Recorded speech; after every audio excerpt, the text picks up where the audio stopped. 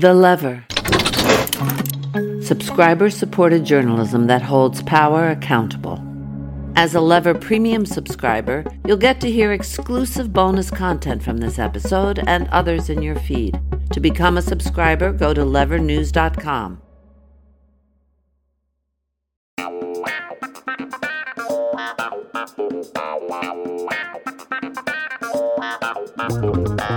Hey everyone, welcome to another episode of Lever Time. I'm David Sirota. On today's show, we're going to be talking about a topic that's been simmering beneath the surface of our national conversation, yet it holds profound implications for our society. We're talking about the crises facing men and boys in America. Unfortunately, the American right has dominated the conversation about this topic, and some folks on the left just try to avoid it for fear of being criticized for daring to talk about men and masculinity, as if talking about that topic is somehow insulting or unacceptable.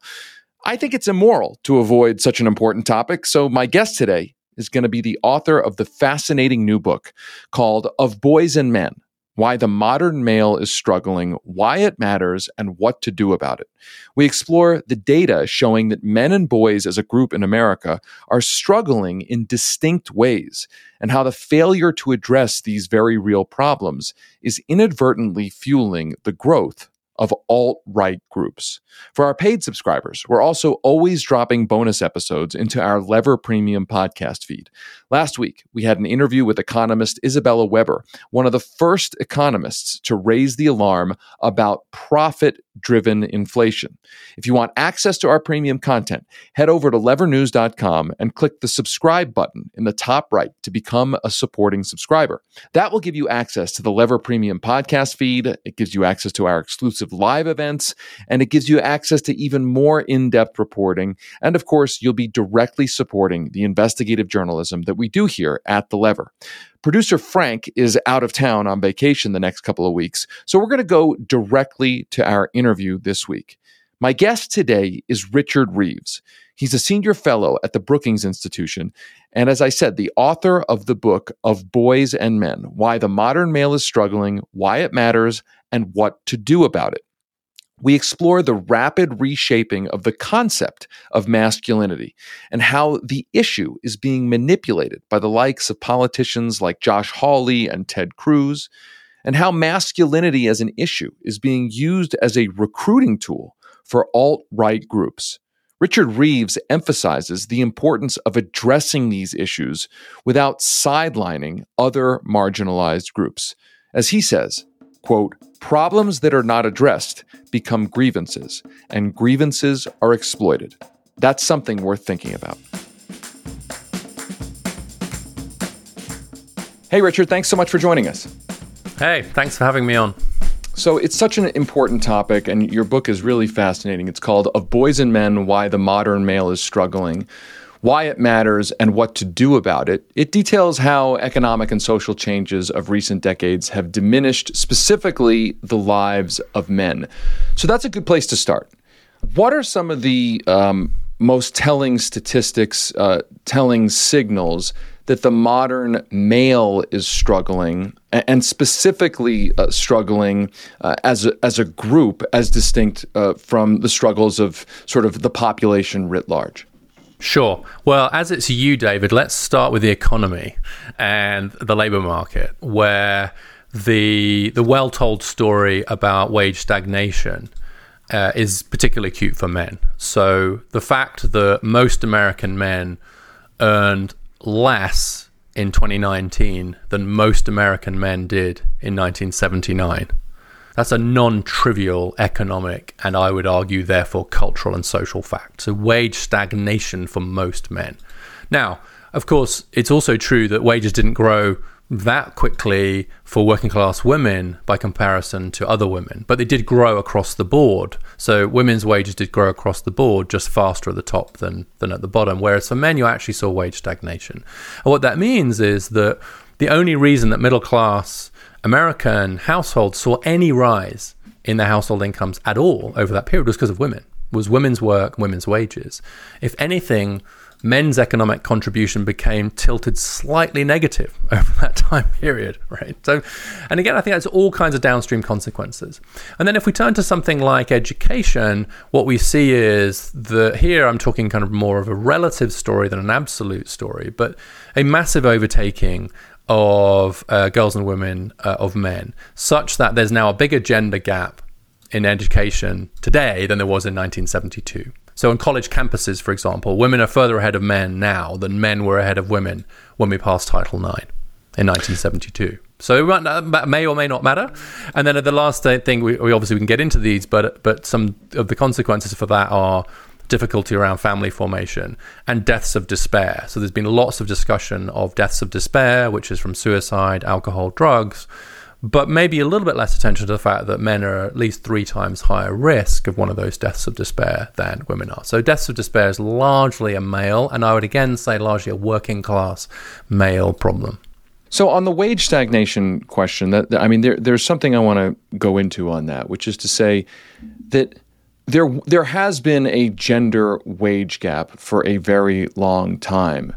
Are you saying what we've seen, let's just use that as an example, that what we've seen is that not only has the gender wage gap somewhat closed, although it's not closed, but it has somewhat narrowed, not just because women's wages are going up, but also because men's wages have stagnated or actually dropped? I mean, I guess what I'm trying to get at here is that what we're seeing is not just a natural narrowing where men's wages continue to rise from the 1970s, which didn't happen, and women's wages rise faster to close that gap, but actually this is men's wages going down.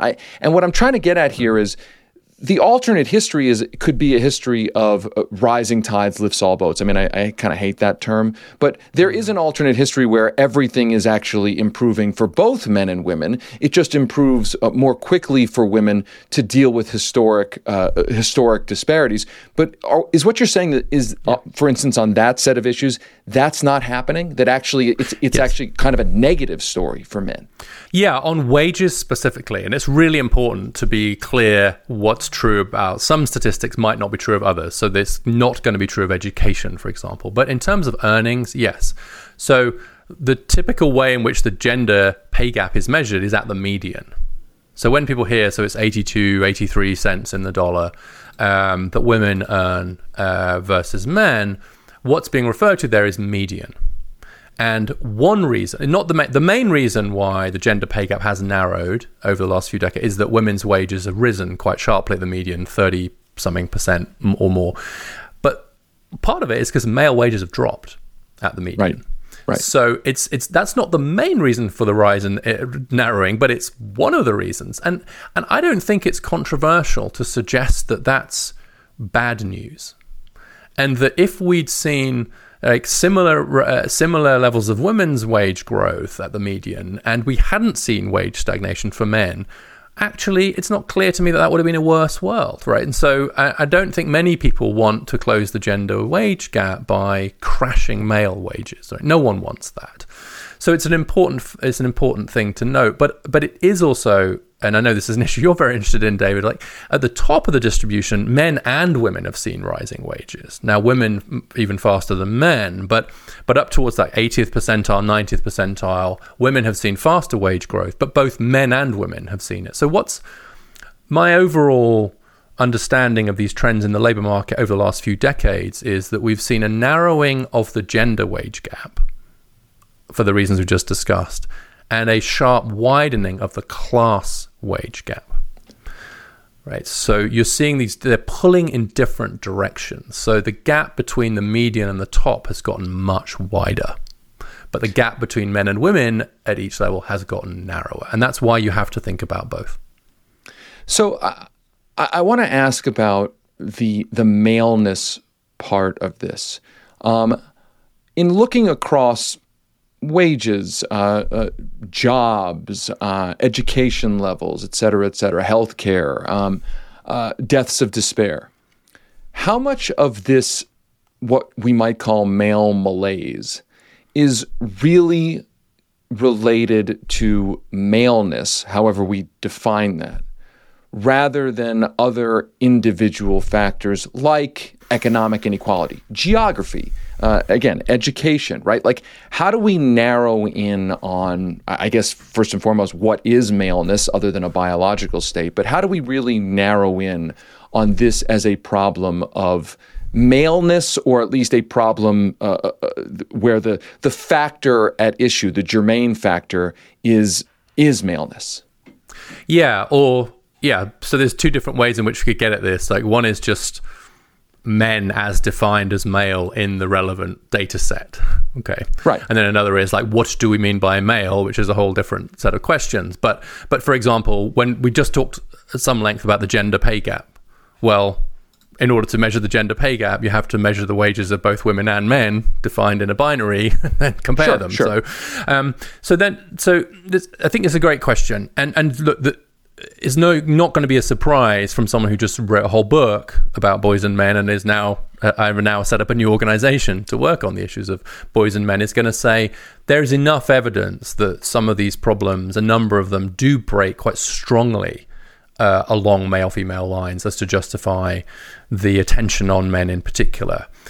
But in the end, I think it's an empirical question that sometimes gets confused for a cultural question. And so these debates about sort of wither masculinity, which have been going on forever as far as I can tell, like, they don't excite me as much as the fact that the male suicide rate is 4 times higher than the female suicide rate, has risen by 25% in the last decade, and rose very sharply between 2020 and 2021, 8% for young men alone. And there wasn't an increase for women. Now, that isn't to say that female suicide isn't a problem. Of course not. And we'd never say that if it was the other way around, but it is to say, okay, when you see a 4-fold gap, okay, and what sometimes people will say, well, I'm drawing attention to the gaps in education, some of which are, the data I referred to earlier. People will say, well, no one cared when it was the other way around, when women were that far behind men. And to that, my honest answer is, yeah, people did care. And we did a whole bunch of stuff about it, and quite rightly too. We passed laws, we had significant campaigns to try and overcome it. Like, we looked at those gaps in education and said, hold on, that doesn't look right, and did something about it. And so to some extent it becomes an empirical question as to, like, is there enough of a gender gap here on whatever the issue is to say, yeah, we should look at that. And I would say the same is true the other way around. For example, like, there are lots of issues, the gender pay gap we've just talked about. Just because 40% of women earn more than the average man now doesn't mean there isn't still an issue about gender pay gaps. And by definition, that's mostly about women. And there are lots of other issues, access to capital. Right. I mean, both things can be true at the same time, right? I mean, exactly. Like, there can be a problem with a gender pay gap, and there can be a problem with what you're talking about when it comes to men actually having their wages go down. Two things can be true at the same time. It's just seeing that pattern. So, as a sort of bit of a wonk, I'd look at the data and I'd say, is there a strong enough pattern here to make you think, okay, this is worthy of looking at it through that lens? And if it doesn't pass that test, okay. And there are a whole bunch of issues where you're like, actually, there isn't much to see here in terms of gender, right? But there are other issues where there clearly is in one direction or the other. And then I think we should be gender sensitive. That said, we should, of course, also look at how that intersects by class, by race, etc. So we might talk about the gender pay gap, but we shouldn't forget the fact that white women now earn a lot more than black men, and even more than black women, right? And that wasn't true in 1979. So white women have seen very strong increases in their wages, such that there's now, for every dollar earned by a white woman, a black man earns about 84 cents, which is similar to the gender gap. Now, the point of that is not to say that the gender gap isn't important and real. It is just to say that it's very important that we don't look at these things just through one lens, but try to look at them through different lenses. Yeah, and our media and political culture is always looking for zero sum. Oh, if you're talking about this problem, it means it implies you don't care about this other problem. Yeah. It's like, actually, there can be multiple problems, right? Yeah, like we can one problem. Yeah. Yes, we certainly do have more than one problem. So let's go to what is, in your view, fueling this dynamic. Is it mostly the economic issues that you mentioned? Does it have to do with the changing nature of our culture? Is it something in our politics? when you look at all the data in the reporting that you did in your book, where do you come out with on 2, 3, 4 really driving factors of this, all of these problems that stack up as particularly or acutely problems in the male population? Well, the way I'd probably put it under three headings. Number one is almost independently of everything else, the education system just isn't doing very well by lots of our boys and men now. And I think in some ways decreasingly well. We have a 10 percentage point drop in the share of male teachers, incredible underinvestment in apprenticeships and vocational forms of learning, which everything else equal tend to be better for boys and men, and all kinds of changes in school environments that just mean that we're not serving very well. It's not to suggest, of course, that there aren't plenty of girls who aren't being served well too, but overall, education as just a problem in and of itself. Now, that then means that more young men hit the labor market or college or whatever, just less well prepared as a result of the education system. So they come out of the education system less well prepared, which is one of the reasons, by the way, that the single biggest risk factor for dropping out of college, controlling for everything else, is being male. Which is one reason why many colleges aren't all that thrilled about, they don't want men from a dropout point of view, because men are much more likely to drop out than women. But that's predicted by what's happened in high school. So they struggle through education. They might struggle to land in the labor market. And then the second bucket is the labor market has been transformed in the last 40, 50 years in such a way as to make it much more difficult for men with modest levels of education to do okay. And we could have a very long, this is an area that I know you know a lot about, but as to why that is, globalization, deunionization, loss of all kinds of jobs, etc. It's not because women came into the labor market, it's because of these other external shocks to the labor market. So that's bucket number 2. So that means men are kind of struggling in the labor market. And then bucket number 3 is the most contentious one in a way, which is the fact that women have seen such a massive increase in their economic independence means that the very basis upon which men and women form families and relationships has been significantly transformed. In the space of not much more than a generation, the kind of presumption of the male breadwinner has been largely unraveled, and in my view, great thing. However, I think that has left a lot of men struggling to catch up with a culture where their role as a breadwinner has first of all been undermined by economic brute facts, and then has been undermined by changes in their relationship to women, and they've come into it ill-served as well. So you have underskilled men facing a labor market that's become a bit more hostile than the one their dads faced, and women who are saying, well, I might not need you. And I think all of those then feed off each other. And I think obviously, at least I'm old enough to feel like, and I'm 47 years old, Gen X, I'm old enough to feel inside of that cultural transition in this way.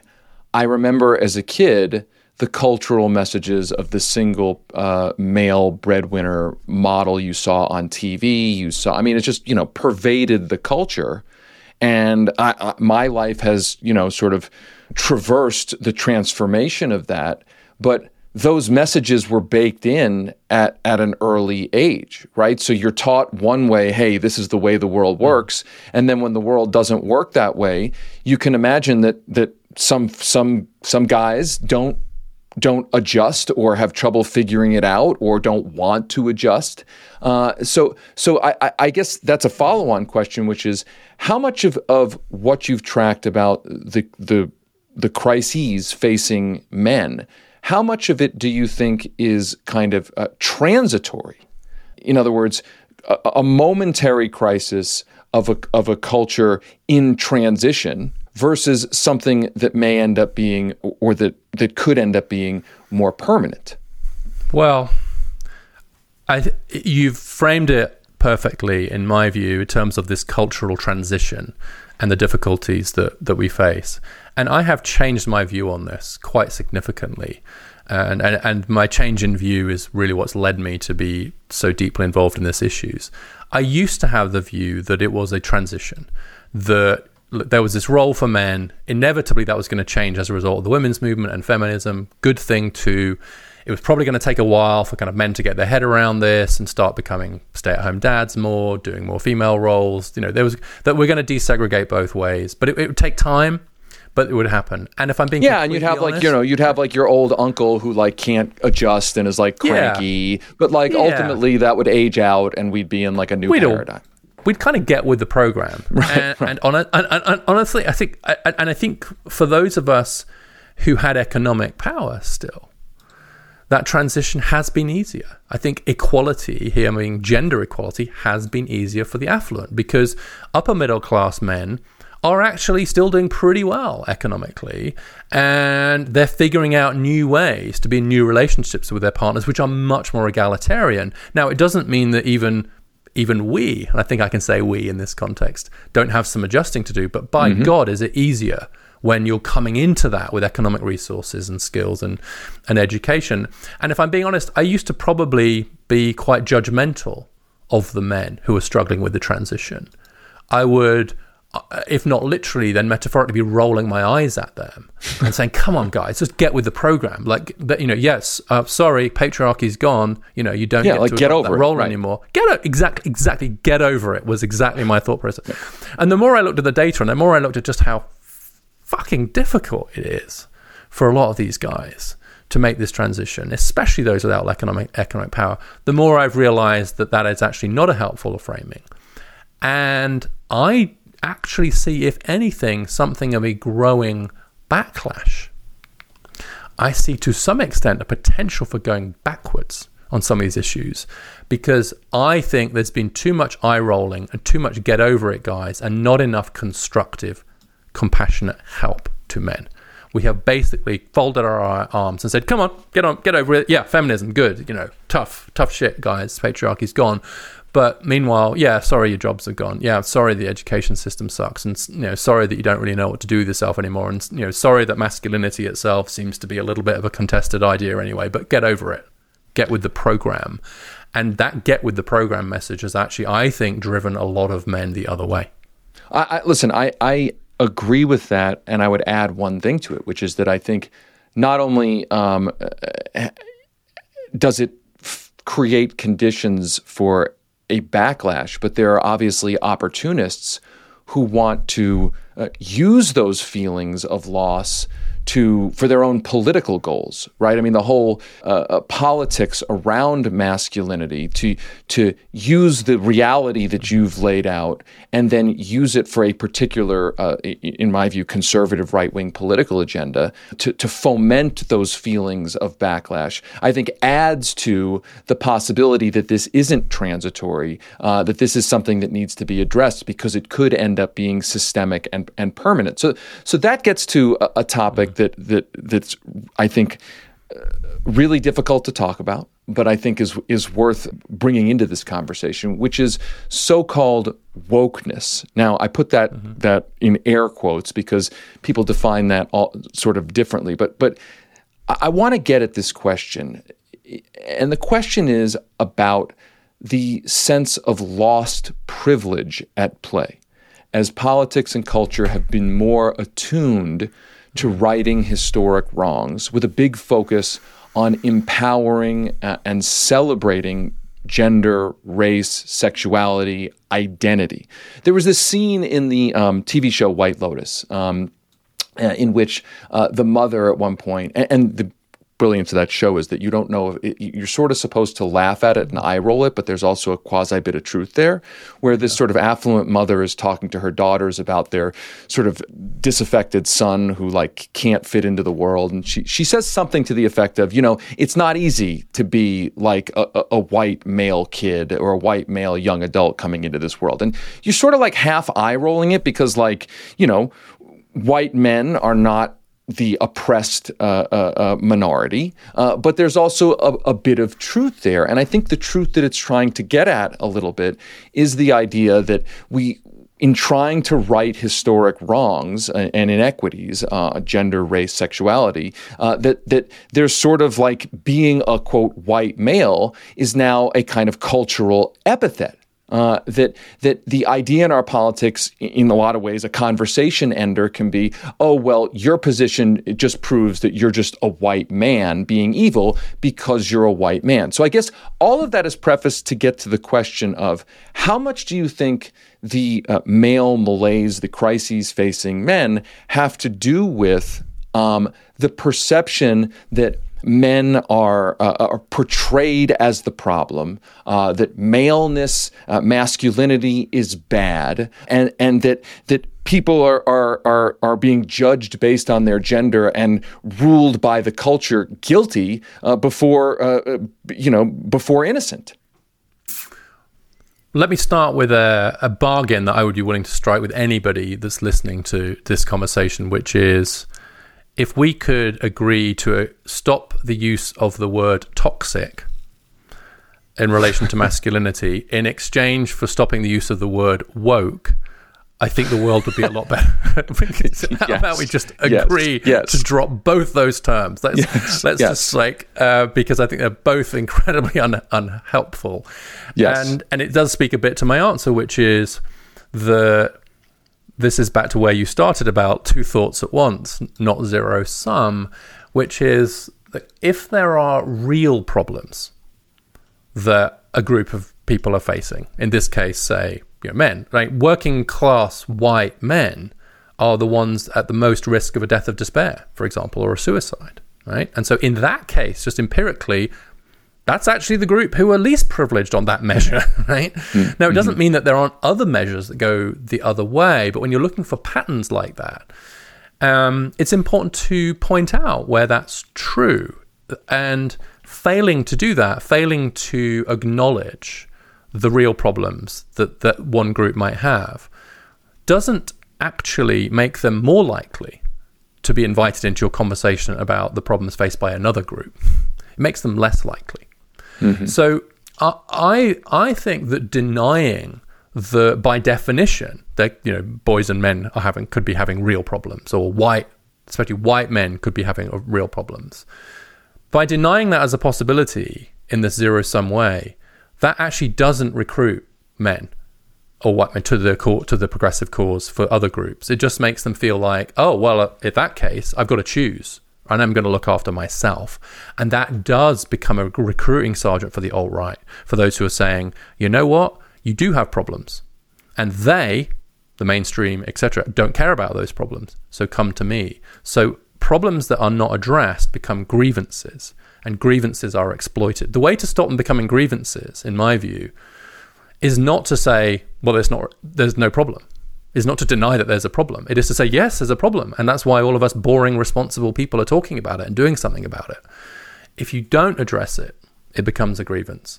And so I think in some ways, for understandable reasons, the cause of other historically disadvantaged groups is being ill-served by a failure to acknowledge those problems that do exist for boys and men, including for white boys and men.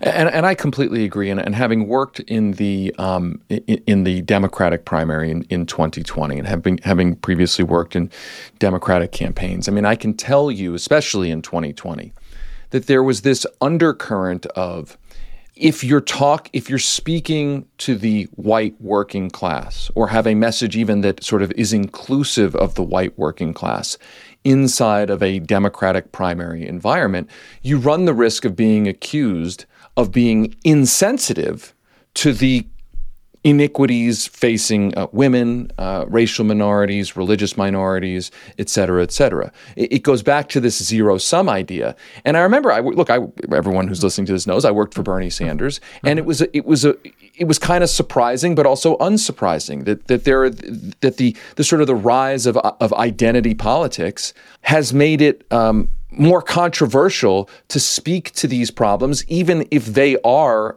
as you say, empirical, right? I mean, these are problems, whether you want to pretend, not acknowledge them or not. I mean, they are problems. But that brings me to this part of this conversation I want to get to, playing devil's advocate, because I want to hear your response to them.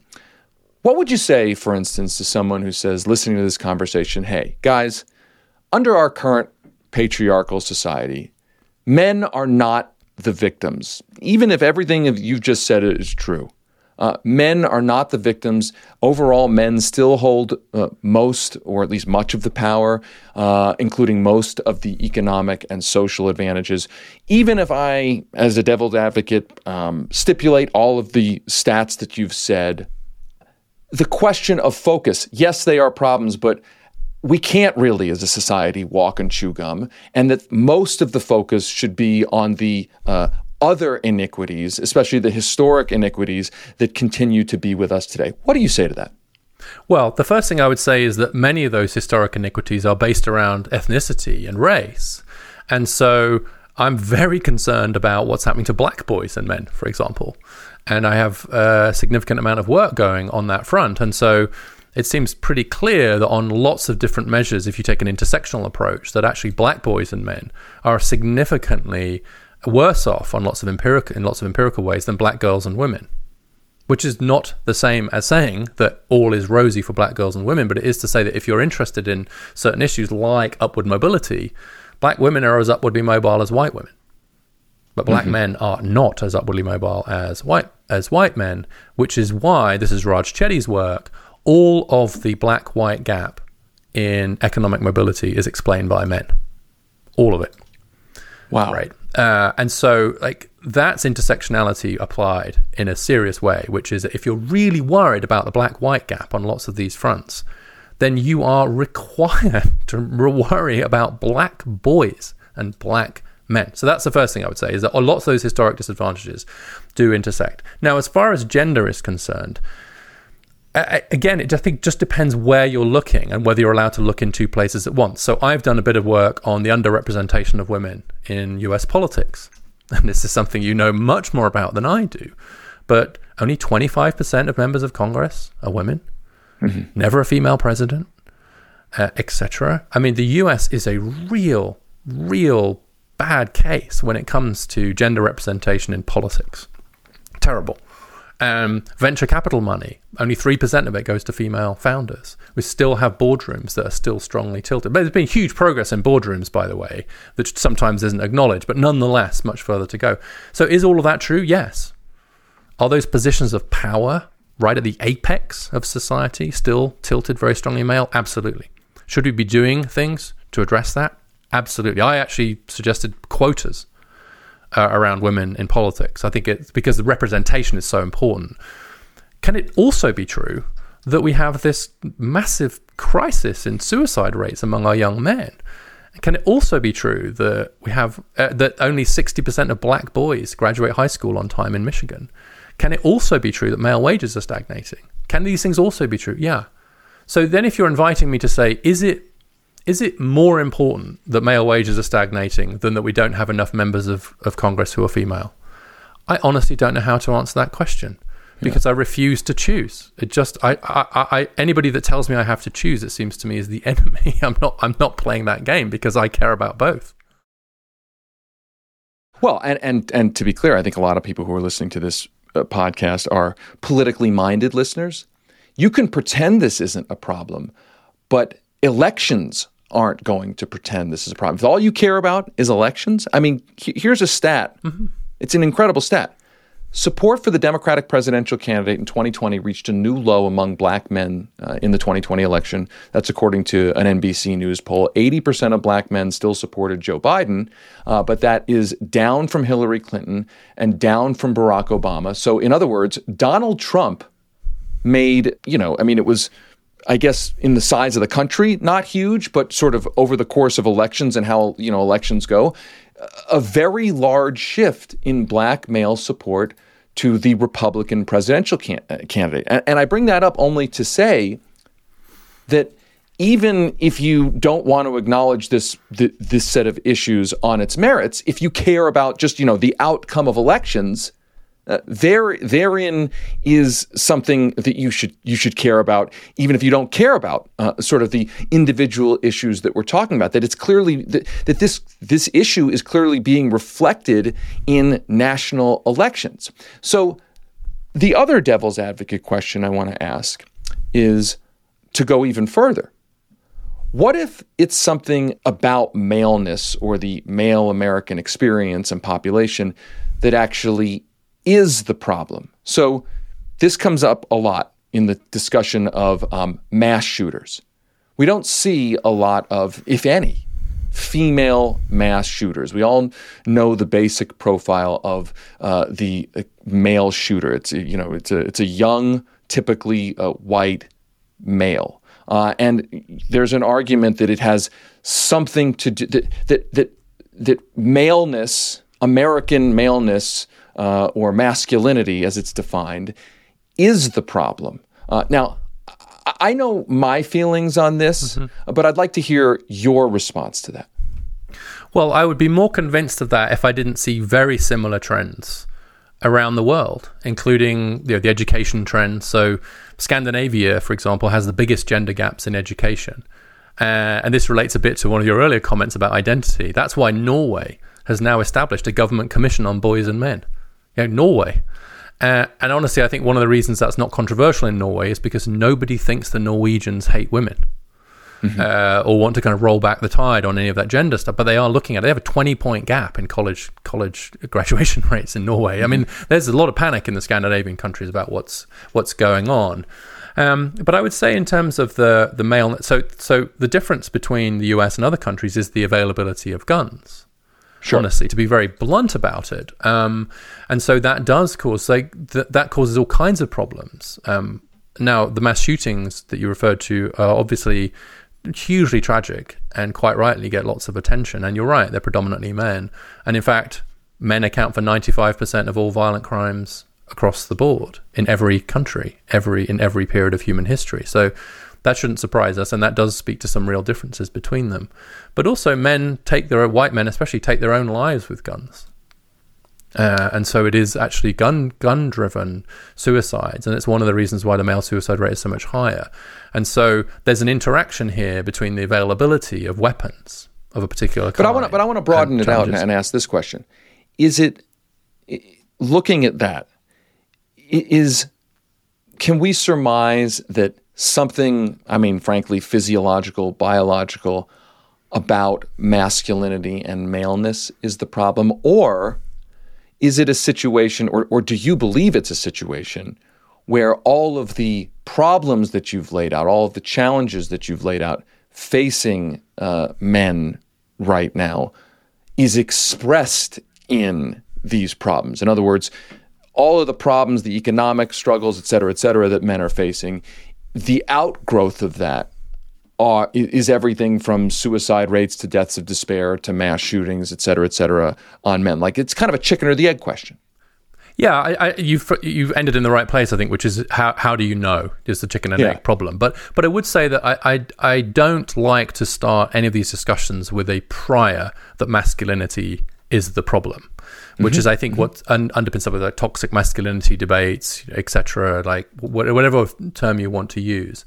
And instead, I think it's better to look at the data, see what's happening, and then say, okay, so what's driving that? And then say, is that partly about what's happening around masculinity? So, for example, let's talk about crime. Right? Men account for the overwhelming amount of violent crime. Men are more innately, and I'll use that word, innately predisposed towards being violent or being aggressive, right? That is just one of those facts which I really think you have to be deeply committed to the blank slate, everything socialized view of human nature, given that it's always been true. But it's also true that until the last couple of years, violent crime rates had almost halved in the US in just 30 years. It's also true that violent crime rates are much lower in some countries than in other countries that neighbor each other. All right. So are men violent? Are men more aggressive? Yeah. Is there anything predetermined about that? No. And in fact, culture is what determines the expression of that aggression or violence, or the non-expression of it. So what frustrates me about a lot of these debates about masculinity, is it biological, is it cultural, etc. And here I'm going further and way beyond what you said, David. So I apologize, I'm not answering that bit of it directly, but it's not that acknowledging there are natural differences makes culture less important. It makes it more important, because culture determines how those things are expressed. Is it good or bad that men are on average more risk-taking? Answer, yes, it is good and it is bad. And whether it's more good or bad will determine which activities we promote and which we don't. So that's a great segue to a discussion of the creation of culture. In the past several years, we've seen right-wing politicians like Josh Hawley, Ted Cruz, talk about the so-called attack on masculinity. We've seen, YouTubers whose entire business model seem to be repackaging and selling one version of masculinity. We've seen gun marketing, I'm just pulling that out of a hat, intertwined with all sorts of insane messages about masculinity, trying to kind of fuse self-perception of masculinity with the idea of buying weapons, owning weapons, shooting weapons.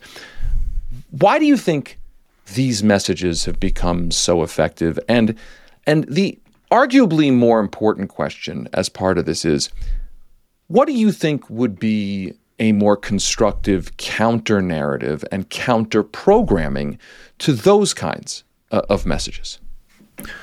I think they're effective because, firstly, they identify, and Hawley's a great example of this, they identify some real problems. So if you read some passages of what he has his own book and his own speech, actually I'm like, yeah, that's the same data that I've got. Mm-hmm. Mm-hmm. Yes, I'm with you so far, Senator. But then what he does is he says, yeah, these men are struggling, and you know why? And he doesn't say because of what's happened to the economy or because of what's happening elsewhere. He says because of the left. Because the left is obsessed with toxic masculinity and birthing people and etc. The left hates masculinity. The left hates men. The left would rather have a world where we got rid of men. And he can find enough examples of some crazy stuff on the left. Just it's a straw woman that he creates in his, but he says it's feminism's fault, etc. And so if you're feeling pissed off, if you're struggling as a man, I hear you. It's their fault. Vote for me. Do I have any policy prescriptions? No, because I'm a culture warrior, and so don't need to actually be able to do anything about that. But he's channeled it, and what he and what others do is that they successfully wrap together these real anxieties that a lot of men feel, or women feel on behalf of the men in their lives, I should add, and says, yeah, and that's also about the Second Amendment, and that's also about Americanism, that's also about religion. And so it gets wrapped up into this sense of like being a real Christian American white man, right? And masculinity, so Hawley says it's the tip of the spear of the left's attack against America. I don't think that's even plausibly true, although I have lots of criticisms of the left, but I know why he's doing that, because it's visceral. It gets to this really kind of, and then you can attach a bunch of other things to that visceral sense of your identity as a man being under attack. And by the way, that doesn't only work with Christian white men, although I've just mentioned them. You gave the stats about black men, and I was very struck by a poll which found that while half of American men now agree that today men are sometimes criticized just for acting like men, that's the quote in the survey, black men are more likely to say that's true. And so and as for a more positive response, it would be to say, we get it, here are a bunch of problems. So for example, would it be a terrible idea to have an Office of Men's Health focused on issues around suicide and male mental health? And we have 7 offices of women's health. I think that wouldn't be a bad thing. Would it be a good idea if CDC recognized the suicide gap facing men and had some work around that? At least I don't think that would be a terrible idea. Would it be a terrible idea to have a recruitment drive for male teachers? We have a massive recruitment drive for women into STEM, and most recently women into construction. I'm here for that. But what about the fact that we have, just emptied out not only education but social work and psychology of men? Why not just do some of that stuff? And then if you have an infrastructure bill that will create jobs largely for men, 2/3 male, 2/3 of the jobs in the infrastructure bill will go to men. Actually, black men as much as white men, and Hispanic men a little bit more because they're so represented in the construction industry. Don't hide from that fact, as the administration does when they're challenged on it. Own it. Make it a feature, not a bug, and just say, here are all the things we're doing on behalf of women. There's lots more to do for women. But you know what? The fact that this bill is actually the first piece of legislation for a long time that will specifically help working class men of all races and ethnicities, I'm proud of that as a Democrat, because working class men have had it pretty rough for the last few years. Why not say that? And simple things like that, I believe, would take the wind out of the sails of the attack from the right. The silence on these issues from the left just creates this huge political opening for the right, and they're seizing it. Josh Hawley is many things, but stupid is not one of them. Yeah, they are definitely seizing it. And as I said, I go back to those election results. I mean, Donald Trump increasing Republican margins among black men. They are definitely not only the rhetoric is finding a more receptive audience because of, in part, the silence from the Democrats and the broader left. Okay, so we've talked about the problems. You've mentioned a few solutions in the political governmental realm. And I want to add one thing, because we just had him on our podcast. We did have Senator Chris Murphy on our podcast, who, as far as I can tell, is one of the few people who's talking about this, or at least adjacent to this, with his legislative proposals on loneliness.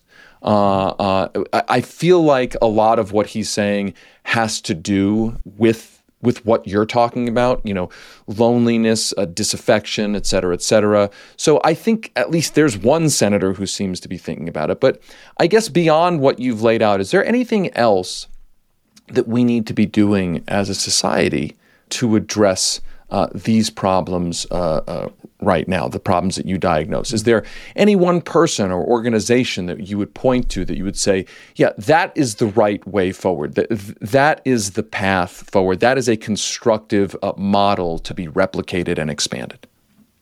Well, I'll start with some of these institutional and leadership roles. So Senator Murphy has been publicly talking about this. He's been kind about my book and said we cannot cede this ground to the right. I was just on the Surgeon General's podcast talking about male mental health, and he's very interested in these issues and leaning into it. And so I think there are a number of people now who are realizing, for a mixture of political and policy and perhaps personal reasons, that this is not a space we can ignore any longer.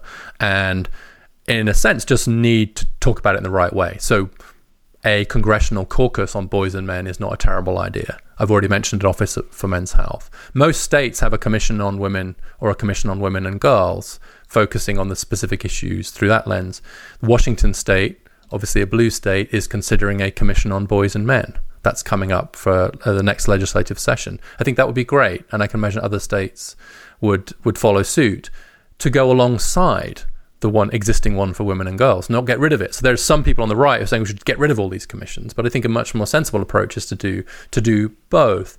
And then in terms of actual policy, I've mentioned a couple of these in passing, but I do think a massive recruitment drive of male teachers is long overdue.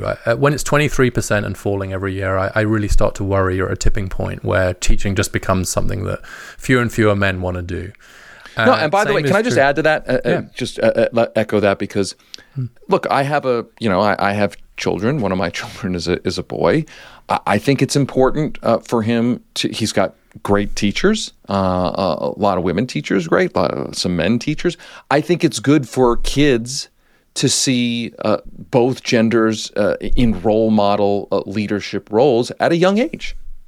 Absolutely. I mean, I think it was Gloria Steinem who said, look, how do children learn about the roles of men and women? Well, in those early years, and especially in education. I mean, early years education is a male-free zone. And in fact, it's sort of between 2 and 3% of early years educators are male. And one of my stylized facts is that as a share of the occupation, there are only half as many men in kindergarten as there are women flying US military planes. So we have more female fighter. We have twice as many female fighter pilots as we do male kindergarten teachers. And I'm all here for female fighter pilots. The more the merrier. I just want the ones who are good at shooting down the other ones or whatever. But again, I think it's not good if we just see, and elementary schools, there are only 1 in 10 there, and there's a number of elementary schools where there are no male teachers. So, and interestingly, I was just looking at the data on this recently. Whilst the share of male teachers in public schools has continued to decline, it's just started going up in private K-12 schools.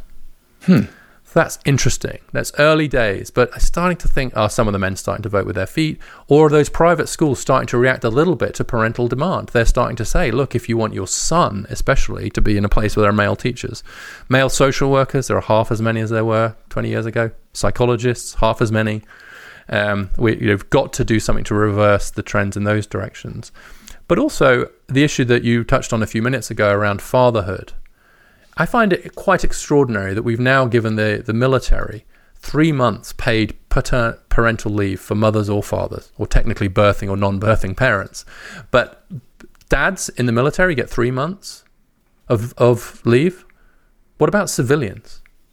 Like, what are the lessons there for the rest of the labor market? What message do we send to fathers when we don't give them time off to be with their kids? I mean, just like, and the fact that, I mean, Heather Boucher, who's in the Council of Economic Advisors, has written a lot about this. And the fact that our labour market institutions are so unreformed by comparison to the changes in our family life is extraordinary.